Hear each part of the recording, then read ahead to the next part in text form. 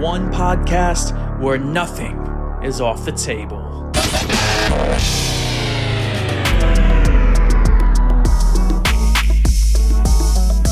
Before the touchdown, before the home run, before the ball goes through the basket, Steve Samra, Pablo Hernandez, Andrew Morgan, Dan DeLucia.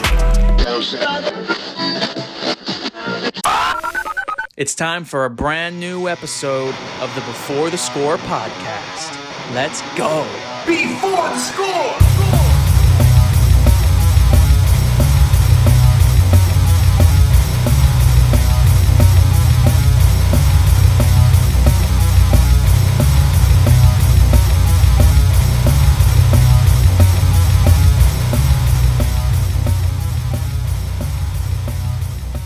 What's up, everyone? Welcome to Before the Score, episode number 46.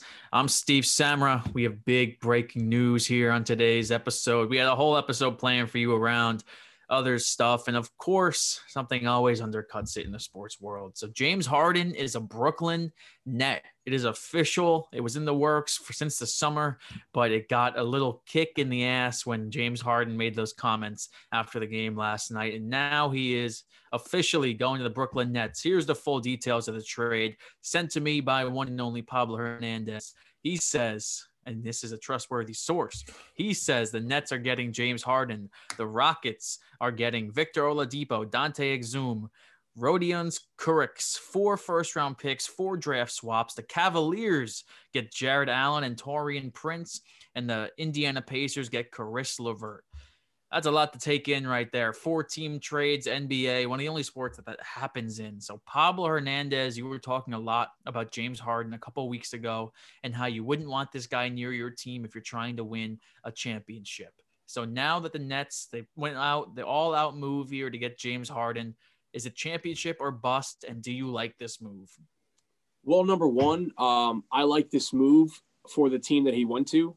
I think that he is the perfect type of player for that team, being around 2 other players who fit his type of personality. Kyrie Irving, Kevin Durant, and now James Harden. They're all players who have the similar type of, I want the ball, this is my game. It's all about us, it's about nobody else mentality. So these 3 are the perfect people to be around each other. They understand each other. And honestly, no other team in the Eastern Conference even comes close to the amount of talent that the Nets have done. And you know what? They're in the biggest city in America, in the world, perhaps. This is going to be a very interesting team. But to me, it just brings more eyes to the Nets. You know, we're probably going to talk about it later on with what's going on with Kyrie Irving here. I feel like there's always something concerning these 3 players, and now having all these 3 players on one team, it's going to be a huge drama show every single night. Every single night in Brooklyn, it's going to be a problem with these 3. But I'll tell you what, being a Knicks fan like you are, Steve, I think this is an absolute phenomenal move because you know what? You guys didn't mortgage your future. You guys are in trading for a guy who's going to be a head case.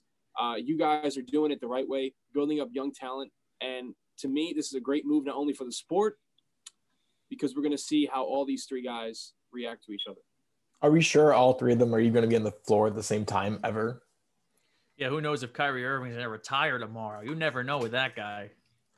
But yeah, Pablo, I think you hit the nail on the head here, especially with your Knicks point. I really enjoyed how you put the Knicks in there because the Knicks, usually the old Knicks, they would have mortgaged the entire future for a guy like James Harden. Instead, they stayed put. They didn't trade their guys because James Harden wouldn't have came in and made a difference on the New York Knicks. It would have been a little more entertaining, but they still wouldn't be a championship contender. The Brooklyn Nets, on the other hand, now, this trade signals that they're all in, and they have to be. They have Kyrie Irving and Kevin Durant for 3 more years. They have to get a championship in those next 3 years. And who knows with Kyrie Irving now? Like I just said, he might retire by the end of the week. Who knows? By this time this episode airs, it could come out that he's gone. James Harden, he's a ball-dominant player, though. Kevin Durant, he needs the ball as well. Kyrie Irving, he doesn't need the ball as much, but who knows where he'll be here. The Nets don't have a bench. Jeff Green has to go into the starting lineup. I don't know if this move makes the Nets the best team in the East. I think I would still take the 76ers over them. I think I would still take the Bucks over them. That would slot them right into that 3 spot. I'm still taking the Sixers as the best team in the East with Doc Rivers and Joel Embiid playing the way he is. And even if the Nets do make it out of the East, I don't see this team beating the Lakers in a 7-game series. It's a move that you have to make if you're the Nets because the window is now, but the future, there is no future if you don't win a championship with this team because 8 first-round picks, basically, you just traded for James Harden, plus Caris LeVert. The Pacers may get the best end of this deal because they trade away Victor Oladipo on an expiring contract for a young Caris LeVert who's going to be a restricted free agent who they can keep for years to come. This is a good trade for the Pacers.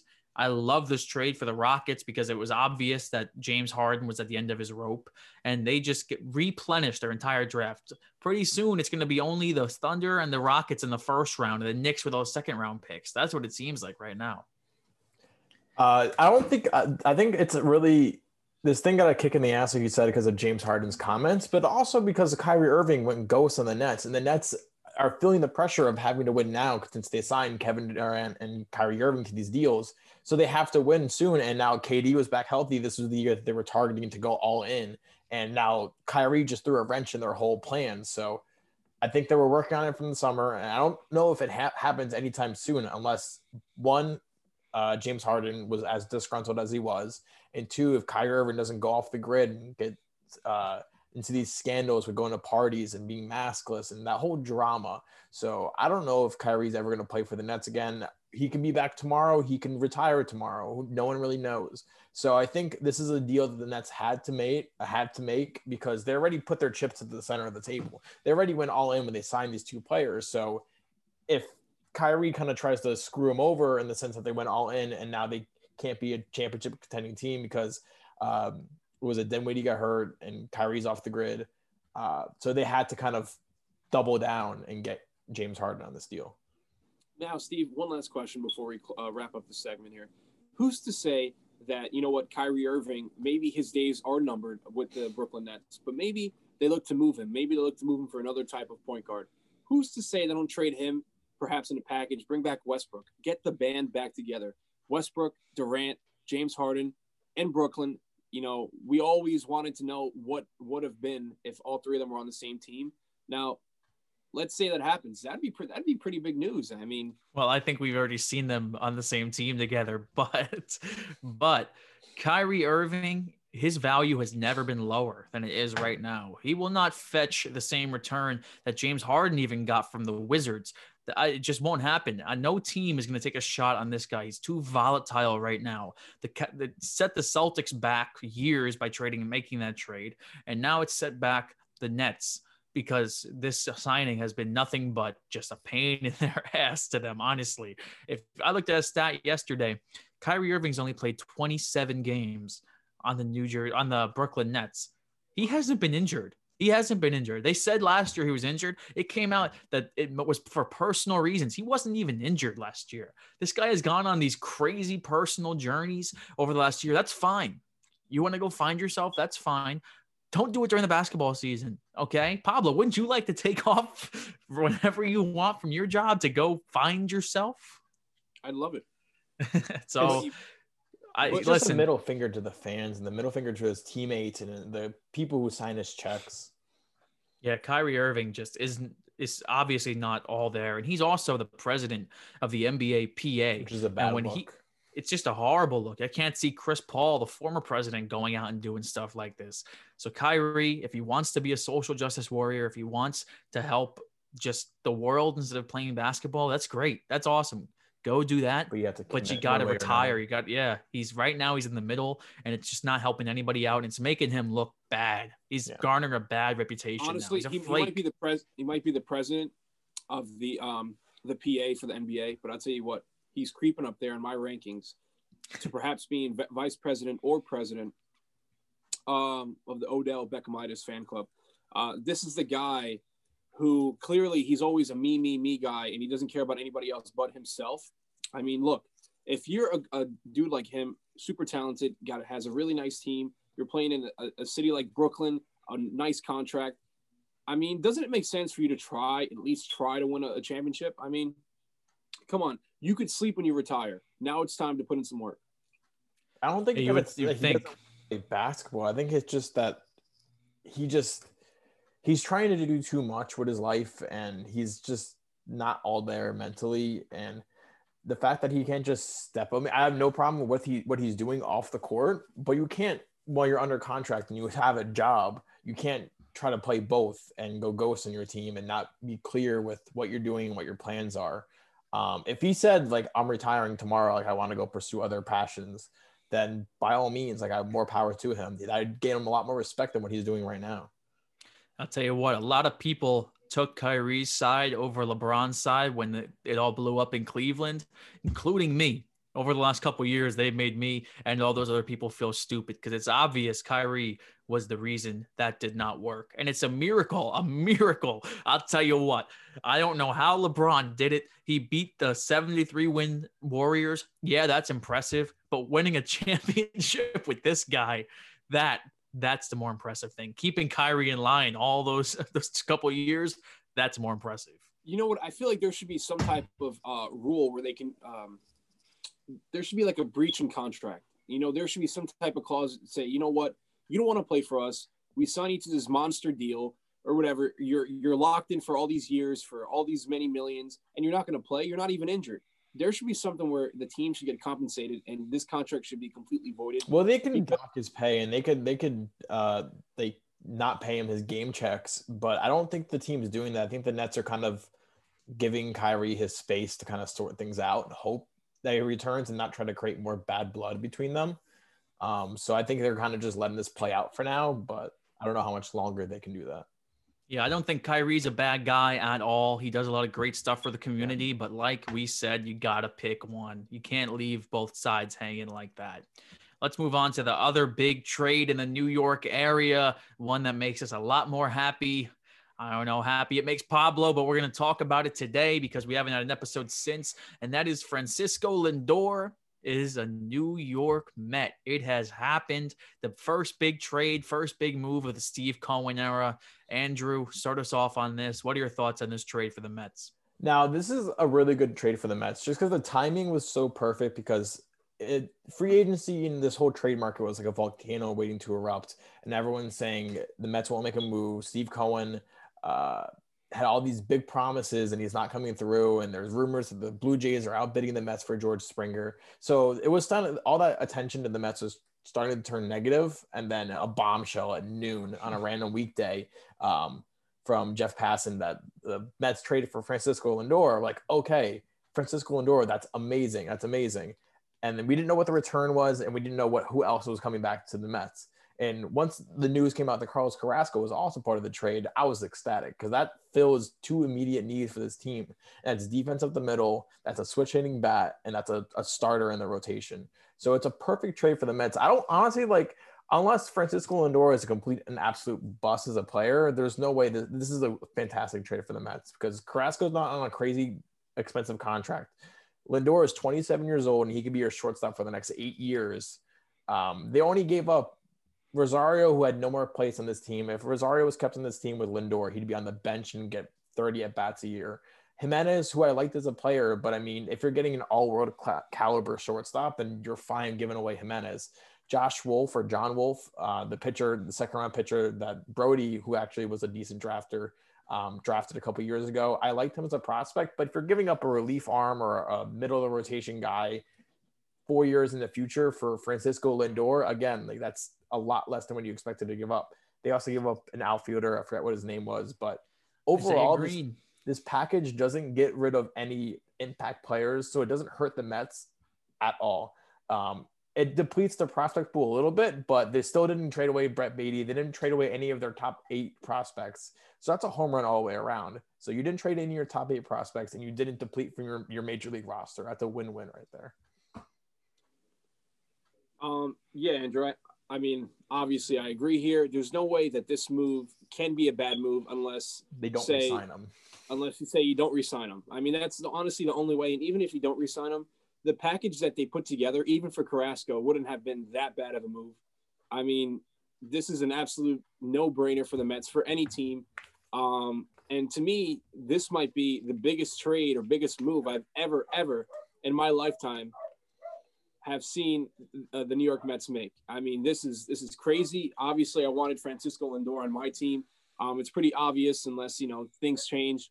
He is never going to be a part of the New York Yankees. He's never going to be in the Yankee plans. I mean, you hear what he said. I mean, he wants to make New York, bleed orange and blue or whatever. It's, to me, that just, it breaks my heart. It doesn't make me happy. Man, this is a slam dunk move, especially for the New York Mets. I mean, this is a team that obviously they are getting better. I don't like to see it, but it's happening right before my very eyes. They're filling up holes like, just like the owner said he was. I mean, George Springer, I already know is going to be next. And once you add him, Francisco Lindor, Jeff McNeil, Pete Alonso, I don't like what I'm seeing, but I'll tell you what, he's doing all the right things. I would have done this move for this package for just simply Francisco Lindor. Exactly. You throw in Cookie Carrasco in here. I couldn't believe my eyes when I saw that the Indians agreed to this trade. You even saw rival executives going around saying this is a complete robbery. A robbery. I couldn't believe it. All offseason, we were talking about this Francisco Lindor trade, and we were saying, do we include Dom Smith? Do we include Pete Alonso? Do we include Brett Beatty? We didn't even include any of those guys. We included two guys who wouldn't even have a place on this team after Francisco Lindor's trade. Yes, Jimenez was a nice player in a 60-game season. That is not enough to not trade him for Francisco Lindor. I like Jimenez, but he'll never – it's more of a chance he'll never be the type of player Francisco Lindor is. And Rosario – yes, Andrew, I know he was your boy, number one prospect in all of baseball at the time, but he was never living up to that hype. He was already getting benched for Jimenez. It just was not happening for Ahmed Rosario in New York. A fresh start in Cleveland may help them both out, but Francisco Lindor, an extension does have to get done. I believe it will get done. You got the richest owner in baseball. You have a front office who wants to keep Lindor. Unless he really, really hates New York, specifically the Mets, this extension is getting done. Also, Carrasco, you have him under team control for, I believe, another 2 years after this. It was just a slam dunk move by the Mets. Jared Porter putting his fingerprints all over this team already. I love it. If this was Brody Van Wagenen, the Mets would have lost Beatty, Smith, Alonso, DeGrom. Who else in this trade? This makes the Cano trade. Oh, man, does it make it look so much worse, too, because seeing what Alderson and Porter pulled off in this deal is insane to me. And as a Mets fan, I was just grinning ear to ear all day when I heard Lindor was going to be a Met, because it's something that was never imaginable before this new ownership came into power. Two of my takeaways from this is, one, that the Mets and the Padres are two of the teams that are really taking advantage of a very slow market and really scared teams. A lot of these billionaire owners are crying poor that, we didn't have any revenue from the 2020 season. We're not going to go ditch out these big contracts and we're not going to re-sign our stars. You see teams like the Cleveland Indians and the Tampa Bay Rays shedding payroll and shedding these fantastic players for prospects and building young, controllable players. And the other takeaway is how different this new regime is for the Mets. You can already tell the Mets haven't made a big splash free agency signing, but you can just tell with the way they approached the Francisco Lindor trade. They are taking on more money in exchange for giving away less prospects. So they're not hurting their farm system to save money. Cookie Carrasco is making a decent amount of money, but it's not going to handicap them at all. Francisco Lindor, that's not a trade you make unless you're willing to pay $280 to $300+ million to keep him there long term. No one is even questioning whether or not they're going to re-sign him, because everyone just knows it's going to happen because it's new ownership and there's a sense of faith in this front office that you didn't have with the Wilpons and Brody Van Wagenen. We were holding our breath every time there was a trade made or a contract signed to see what the details were and how much we gave up to get these players. But that's not really a worry anymore for me. Well, to me, I think it's pretty obvious, with the state of the world, the state of sports, the financial stability of every single team, that there have been so many trades this offseason. I'm not sure if you guys have noticed, every single big move that has gone on in Major League Baseball has been trade. Teams are not really spending money right now. And the fact that the Mets were able to look at a team like the Indians, a team that we all knew they wanted to shop Francisco Lindor. We all knew that it wasn't going to take that much player-wise to take on a guy like him. It was all about picking up the contract. It was all about taking on that salary of Francisco Lindor. And I think the Mets did an absolute wonderful thing by not, looking at some way to fix the shortstop hole in the free agent market. They traded, they're looking a year ahead. They're looking many years ahead. They want Francisco Lindor to see how the team is. They want Francisco Lindor to understand New York, the New York Mets. And I think just him playing one season with New York, he's never going to leave. And man, I'll tell you one last thing about Francisco Lindor. I want to say about a year, 2 years ago, I ordered a Puerto Rico jersey from this website. Now, I had an option. There's not any Puerto Rico players who play for the New York Yankees. Aside from Carlos Beltran, but he was already off the team at that point. So I was thinking, I was a cheater in your eyes, right? No, he's not a cheater. I was a very big Carlos Correa fan. So I'll tell you what, before this whole cheating scandal came out and before he said all these things and hit all these home runs against the New York Yankees, I bought a Carlos Correa Puerto Rico jersey. Now, come to find out, he's a cheater. He says all these bad things. He's cocky. He doesn't understand or he doesn't want to admit that his team did wrong. So this whole time I'm upset. I'm like, man, I should have gotten a Francisco Lindor jersey. He's going to be a future Yankee. What happens? Francisco Lindor goes to the Mets. And, man, I don't know, man. It's like I couldn't win. I got Lindor or I got Correa. Hey, you can always get a Seth Lugo next time. I don't know, man. It was nice in the World Baseball Classic in Puerto Rico. I'm extremely, extremely worried. And I don't mean just to turn this on the Yankees, but Francisco Lindor, I understand that he's a much better player than DJ LeMahieu. I'm not comparing the two. But in terms of having a backup plan, a plan B, if the Yankees were not able to bring back DJ LeMahieu, I really wanted them to go after Francisco Lindor. Now, the fact that Lindor is not on the market anymore and the Yankees are taking so much time with DJ LeMahieu, I'm growing more worried by the day. Because if the Yankees aren't able to bring him back, I really don't know who's going to play second, who's going to play short. I don't understand what the plan is right now. And as a New York Yankee fan, I'm frightened, I'm terrified, and I'm thinking that next year is going to be a wasted year. If you guys don't re-sign LeMahieu, I don't know what happens to your World Series window. I don't know what you're thinking because Garrett Cole was only signed for, what was it? How long was that deal? 9 years. Oh, it was a 9-year deal. But that back end can get a little scary. You know that. So in the front of that deal, you gotta go for it, man. That's what I'm saying. Especially with these rookie contracts. And man, the Yankees, if they don't re-sign DJ LeMahieu, and especially they're pissing this guy off too. He's starting to re-engage with other teams, specifically the Toronto Blue Jays, and that would be a real kick in the gut. But Pablo, what would your feelings be if the Mets middle infield or left side infield turns out to be Francisco Lindor and DJ LeMahieu? Well, number one, I would give up all hope in the New York Yankees. I don't even know. Honestly, as a Met fan, and also you, Andrew, what would you think about the Mets not going after George Springer and them potentially turning to another trade? I'm not talking about Chris Bryant. I'm talking about a guy like Nolan Arenado. Now, you have J.D. Davis at third base. Who's to say you don't ship him? You ship out a bad contract in Cano. You ship out an Edwin Diaz. You ship out other prospects. You take on the contract of Nolan Arenado. You put him over at third. Arenado, Francisco Lindor for the next 10 years. What do you think about that? I mean, I'm not trying to trade away a pitcher. Like, I know Edwin Diaz, like most fans would at the drop of a hat trade him away because of what he did in his first year. But the Mets are in a position to trade away any pitching, honestly. Obviously, Nolan Arenado is a superstar player and it would be worth it. But if they can get him if they can take advantage of another team trying to shed payroll and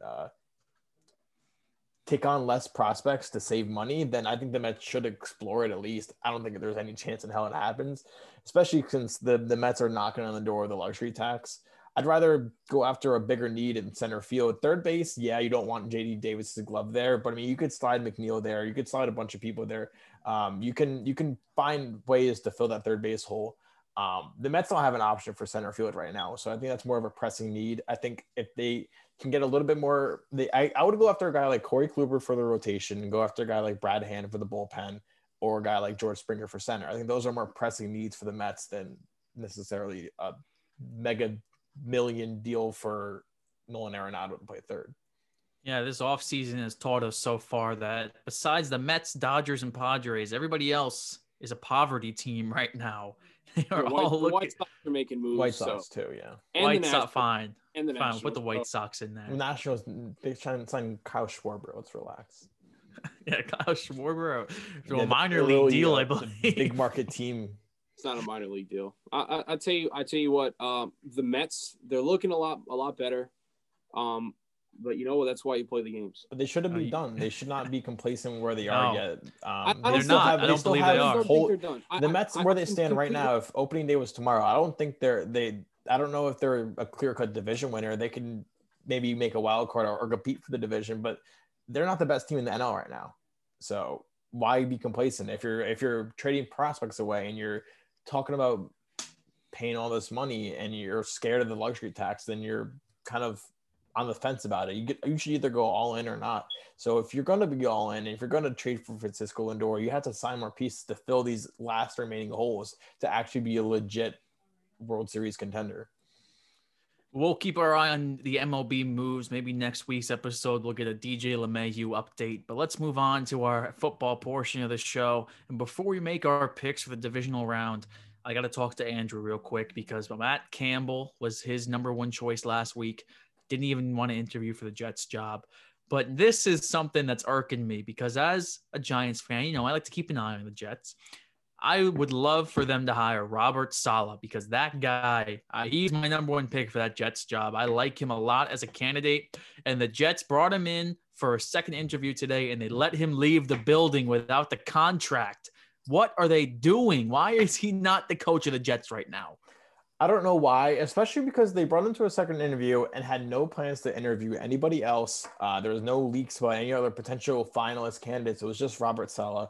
And he was in the building last night. There was someone in the bushes watching him get into the building last night. And he was still there in the morning. So I don't know if they had a slumber party or what happened at One Jets Drive.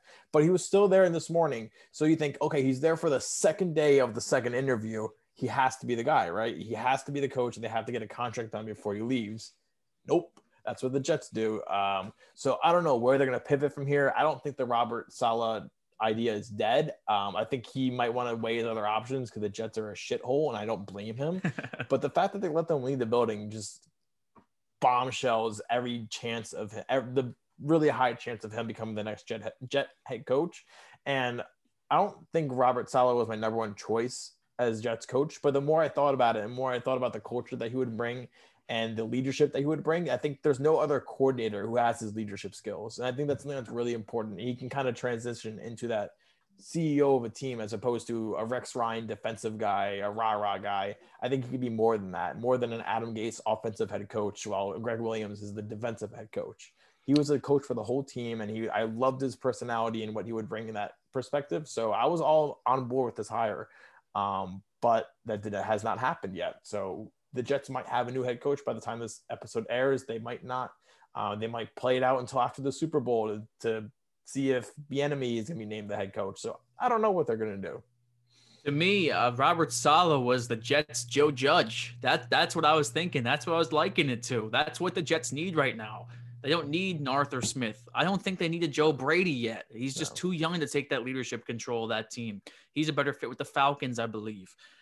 I look at these candidates for the Jets and everybody else they interviewed, I like Bieniemy, but there's word that nobody likes him that much as a candidate. And that's because now it may sound crazy that nobody likes him that much as a candidate, but apparently they don't like the way Andy Reid's offensive assistants have looked. I know a lot of people said that his other assistants like Sean McDermott, John Harbaugh, people like that, but that's defense, special teams, people who had to do their stuff apart from Andy Reid. But the recent jobs that Doug Peterson and Matt Nagy have done have not impressed people.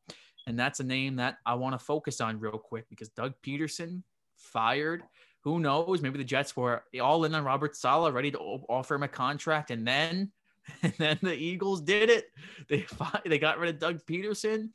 And now Joe Douglas sees his boy on the streets and he wants to give him a place to come stay. He wants to have another sleepover. So Andrew, Doug Peterson, could he be the Jets' next head coach? Yes, he could be, and that's what worries me. I was listening to I think it was ESPN Radio or The Fan. What I think it was Carton and Evan, and they had Joe Douglas on to talk about the Jets' plans for the offseason. And they talked about how he wanted a CEO and all that nonsense that he's not proving it. But he talked about they asked him about the Doug Peterson and the Eagles situation after the game with the Washington football team. And he was like, "Oh, I don't know. I didn't really watch that game, but I have all the respect in the world. Everyone in that Eagles front office and Doug himself. I think Doug is a phenomenal person." So he was gushing up about Doug Peterson. So I know they have a strong relationship. They won a Super Bowl together. Of course they would have a strong relationship. But I just hope that the Johnsons and Chris Johnson is just sensible enough to not go the Adam Gase route. I know Doug Peterson is a much better head coach than Adam Gase, but you don't want to go with a retread 10 days after he gets fired from his previous job and he got run out of town after winning a Super Bowl 3 years prior. That's just horrible. That doesn't happen, getting run out of town 3 years after winning a Super Bowl for a team that's never won a Super Bowl. That's insane. They have a statue of him outside in the parking lot and they fired him 3 years later. I don't know how you can, that has to be a detriment to Doug Peterson himself. I don't think he's as good of an offensive mind as he was in 2017 with Frank Reich. So I'd be really worried about them hiring him. And I think it's actually pretty possible, especially since Robert Saleh left the building. Because once he was in the building for a second interview, I'm like, okay, good. I can put my Doug Peterson worries to bed. Nope. Yeah, I am shocked. I thought I was going to get the notification today. Robert Saleh, New York Jets head coach. Then it says Robert Saleh's driving up to Philadelphia to go interview for the Eagles job. So I couldn't believe they let him leave the building, even though you had some reporter acting like Manish Mehta in the bushes watching Joe Douglas's kid eat ice cream, taking the pictures of him arriving there. I just maybe Robert Saleh just needed a place to stay for a night. That's what it seems like. He didn't want to pay for a hotel. As a free hotel. I don't think that hiring Doug Peterson would be a good move at all. That would be the worst move. Yes. I know the Giants hired Jason Garrett as offensive coordinator, but this would be like hiring Jason Garrett as a head coach last year. Yeah, that's another name. You mentioned Joe Brady, and I do not want Joe Brady to be the next head coach of the New York Jets, even though he interviewed. But going from college coordinator to NFL head coach in 2 years is just too big of a jump for me. And he's too young and too raw, and I don't know if he developed those leadership qualities. But even I would take that over Doug Peterson right now. I'd roll the dice on a Joe Brady or Brian Daboll or someone other than Doug Peterson, please. Yeah, I think Brian Daboll is the safest pick after if Saleh doesn't show up to the Jets. We'll see what happens with that, though. Let's get started on our divisional round picks. First game of the week, we have the LA Rams at the Green Bay Packers. 4:35 on Saturday. The Packers are 6.5-point favorites. Who you got? Probably want to start this off. Okay, so we have the Packers and the Rams. Look, I'm going to be honest with you. We all know how I feel about the Packers. I lost all hope in them. That one windy night in Indianapolis. But I'll tell you what. The Rams, there's something about the Rams. There's something about their young, their bold head coach that I do really like this Rams team. And I'll tell you what, I'm going to have to go with the Rams here. Yeah, the Rams impressed me a lot last couple of weeks. Their defense looks phenomenal against the Cardinals and now against the Seahawks in the playoffs. I really thought Seattle was going to win that game just because of the quarterback play. And John Wolford started for the Rams. He didn't really play much before he got knocked out of the game and since the hospital. And Jared Goff with one thumb beat the Seattle Seahawks. So, hello, Junior. I think there's my dog. He was knocking down the damn door to get in his office. So I guess I got to do the rest of the podcast with him. It's your boy. To my point, live. I think the Rams have a shot to win this game, but I'm not going to pick. I can't pick them to win.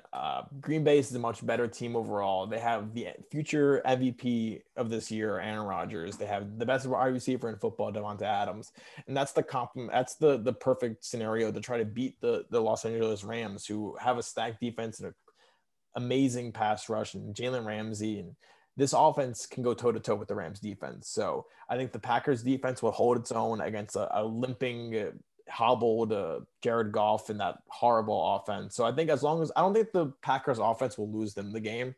Therefore, the Packers will win the game. Yeah, I can't see the Packers going out in the first round again, it seems like they've gone out in the divisional round more times than Aaron Rodgers. I think this is the best Packers team we've seen in years. Yeah, I think since the 15-1 season, this is the best Packers team. That team, of course, lost to the New York Giants, but I digress. I believe the Packers will win this game. I don't think the Rams defense is fantastic. Yes, I know that. Amazing defense, but I don't think that the Rams offense can keep up with the Green Bay Packers offense. And I think that will be the difference in the game. Give me the better quarterback. Give me Aaron Rodgers to at least get one more Super Bowl ring. We'll see if he makes it there, but he'll at least make it to the game. Next game we have the Baltimore Ravens and the Buffalo Bills. What a crazy game on a divisional round. Saturday night. Could be snowy. The Bills are 2.5-point favorites. Who's winning this game? I'll start it off here. Number one, I've been super vocal about, the Baltimore Ravens. This is a team that they never win in the big game. They never win playoff games in general. But I'll tell you what, that Lamar Jackson performance that he had it was tremendous, man. That dude he's so fast. He's fast. He's a good playmaker. He just does all the right things. But I'll tell you what, my pick at the beginning of, when we were making, Super Bowl predictions 2 weeks ago, I picked the Buffalo Bills, and I'm going to stick with the Buffalo Bills. The Buffalo Bills are the team to beat in the NFL this year. That's the team that's going to win. Lamar Jackson, he's going to put up a lot of runs. He's probably going to rush for over 200 yards. That's how good he is. But the team is not going to win, and there's only so much he can do. Yeah, I was high on the Ravens last week when they went against Tennessee. I think that third time around that they had to win that game, and that was a really big game for Lamar Jackson. And he started off horrible. They went down 10-0 after Lamar Jackson threw a disgusting pick to Malcolm Butler. But that being said, I think they got a big monkey off their back with this one playoff win, and they proved that they can come back from a deficit. They're down 10-0, and they're a team that doesn't come back from down 10-0. So I think they showed me a lot last week. Buffalo did not show me much last week. They were pretty flat against Indianapolis for the most part, and then Frank Reich got too cute, and they ended up beating Indianapolis, but they did not look good. I know the playoffs are such a tricky situation where one week some team can look beatable and then look unstoppable the next week. So there's a fairly decent chance that the Bills win this game by 30. But that being said, I'm going to pick the Baltimore Ravens to go into Buffalo and beat the Buffalo Bills because fuck the Buffalo Bills. So Lamar Jackson, after finally getting his big win, he's going to stack that and double that. Yeah, it's early in the week. We make these picks on Wednesday nights, so a lot of stuff can change from now and then, but we got to lock it in on Wednesday. So that's what we got to do. I'm going with the Baltimore Ravens right now because I think that this offense is the perfect offense to defeat the Buffalo Bills, and the defense is playing out of their damn minds. Stop the run game. Stop Josh Allen, which I think they can. I can't believe the job that the Baltimore Ravens defense did on the Tennessee Titans last week because they should have not scored one touchdown. That A.J. Brown touchdown, yes, it was a push-off. Refs were calling that game so inconsistently. So he called that pass interference. No touchdown scored after that by the Tennessee Titans. They got out to a quick 10-0 lead. They scored 13 points. It's crazy. So that team, they shut down one of the best offenses in the entire NFL. Bad look for Arthur Smith, the offensive coordinator. I'll tell you that. I know Mike Garafolo on NFL Network was saying this is the greatest job interview for Arthur Smith. And when they're up 10-0, he's impressing everybody. And then by the fourth quarter, he's like, maybe this interview is not going so great for Arthur Smith. So I'm going to pick the Baltimore Ravens, although this is the pick that I've wrestled with. This is the hardest pick for me. This is the hardest pick of the week. But I'm going to go with them to walk in to Buffalo and just, that city's going to be dejected, but it's going to happen. Baltimore, Lamar Jackson. I love the swagger he was playing with last week. He finally got that first playoff win, gets number 2 this week. Let's go to Sunday afternoon. Crazy matchup. This is not one I expected to hear. This is not one that Cliff Kingsbury certainly expected when he was back at Texas Tech as the head coach, because his 2 quarterbacks from Texas Tech, Baker Mayfield and Patrick Mahomes, are squaring off in the AFC divisional round. We have the Cleveland Browns going to Kansas City, as 10-point underdogs to take on the defending Super Bowl champions.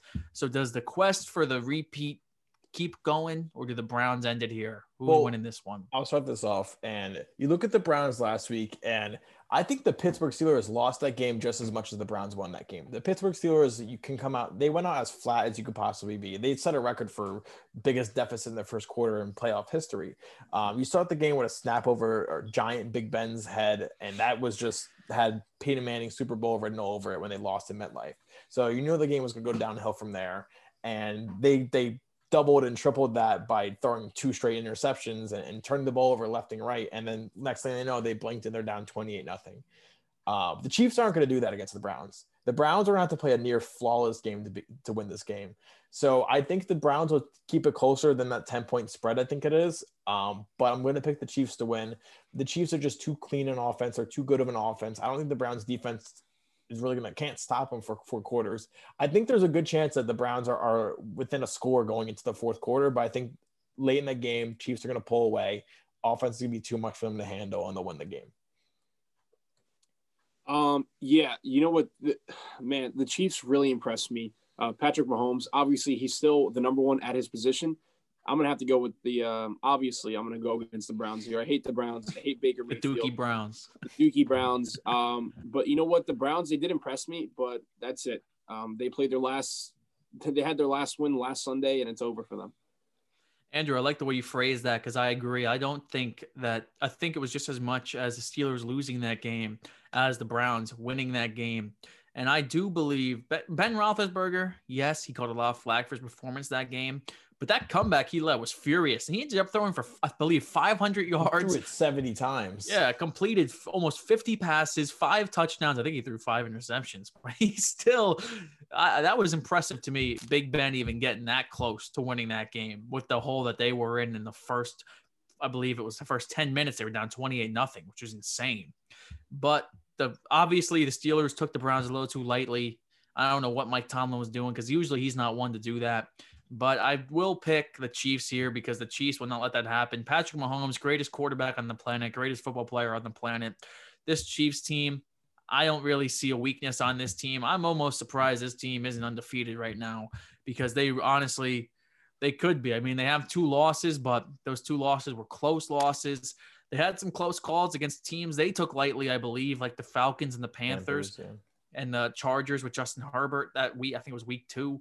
But Chiefs, give me them in this game to win. I think that this will be a statement win. Patrick Mahomes has showed out in the playoffs. He may be the best playoff quarterback besides Tom Brady in the NFL right now. Every playoff game he's been in, just been fantastic. So give me Patrick Mahomes and the Chiefs. I just think they're on another level than the Browns. And I believe Baker Mayfield. Dan, I know you're not here. You can't defend your boy. I think he's going to be overmatched by his college replacement. Man, that's got to sting. You're a guy who replaced you in college. I know you went to Oklahoma, probably had a better career there. Probably won the Heisman, definitely had a better career there. But, man, that's got to sting for Baker Mayfield. This guy's just better than you every time you match up. All right, final game of the week. We have the old guard here. We have the Tampa Bay Buccaneers and Tom Brady against Drew Brees and the New Orleans Saints. The Saints are 3-point favorites at home in the Superdome. I picked against them last week. Who you got here? Pablo? To me, I think this is the toughest game here. Number one, this perhaps is probably going to be, if they lose, the last game for Drew Brees. So I do not think that Drew Brees wants to go out in the divisional round. I think that Drew Brees wants to continue to play. I think that Drew Brees wants to make one final run. And at the end of the day, I think Drew Brees wants to win a Super Bowl. So does every other player. And I do think that this is going to be a phenomenal game. I think it's going to be a very low-scoring game, a very tight game. And I see the Saints coming up on top. They're going to dethrone the Buccaneers, and they're going to ride all this to the Super Bowl. So Saints, that's my team. That's the team I'm picking to go to the Super Bowl. Yeah, this game would be a lot easier to pick for me if the Buccaneers didn't look brutal against the Saints both times they played them. But I'm going to go with the Buccaneers for this game, and I'll tell you why. The Saints have not impressed me. I know they won that game handily against the Bears. But their offense looked disgusting in the first half. They scored 7 points in the first half against a team that couldn't move the ball. They were constantly getting good field position and at every opportunity to score more than 7 points in the first half, and they couldn't. And this Saints offense just doesn't look right with Michael Thomas barely playing this year, with Drew Brees. It looks like he fell off a cliff physically. I know he's playing hurt probably still, but outside of Alvin Kamara, there's no one I'm really scared of in that Saints offense the way it's performing right now. So there's a chance, because the last 2 times that the Buccaneers played the Saints defense won the game for them. They didn't even need their offense because Tom Brady could not beat that Saints defense. But I think a third time facing that Saints defense, I think Antonio Brown finally in the mix and looking like the old Antonio Brown, I think the Buccaneers win this game. They'll have enough offensive firepower to overcome the Saints defense. It is so tough to beat a team 3 times in 1 year. You look back at every time it's happened in the playoffs, and almost every time the team that lost the first 2 matchups wins the third one. The only time I can ever remember it happening where the team actually 3 times swept that team was the New Orleans Saints and the Carolina Panthers a couple years ago in the wild card round, when the Saints and Drew Brees defeated Cam Newton and the Panthers. Now we get the Saints in that same situation again. Drew Brees, Tom Brady matchup we've all looked forward to for years. Should have been the Super Bowl 3 years ago. Yeah. No, 2 years ago. 2 years ago. When that's the horrible pass interference. Oh man, horrible. And then we got that horrible rule out of it. That we got a horrible Super Bowl out of it. Yeah, I know. We deserved it from those stupid refs. Let's get back on subject here. I'm going to pick the Buccaneers for that reason as well, because I believe Tom Brady is a man on a mission. And the last time the Saints and Buccaneers played was, I believe, week 11, and it was Antonio Brown's first game there. He wasn't acclimated to the offense. It was completely different times for these Buccaneers. That's an eternity in football terms, 10 weeks almost.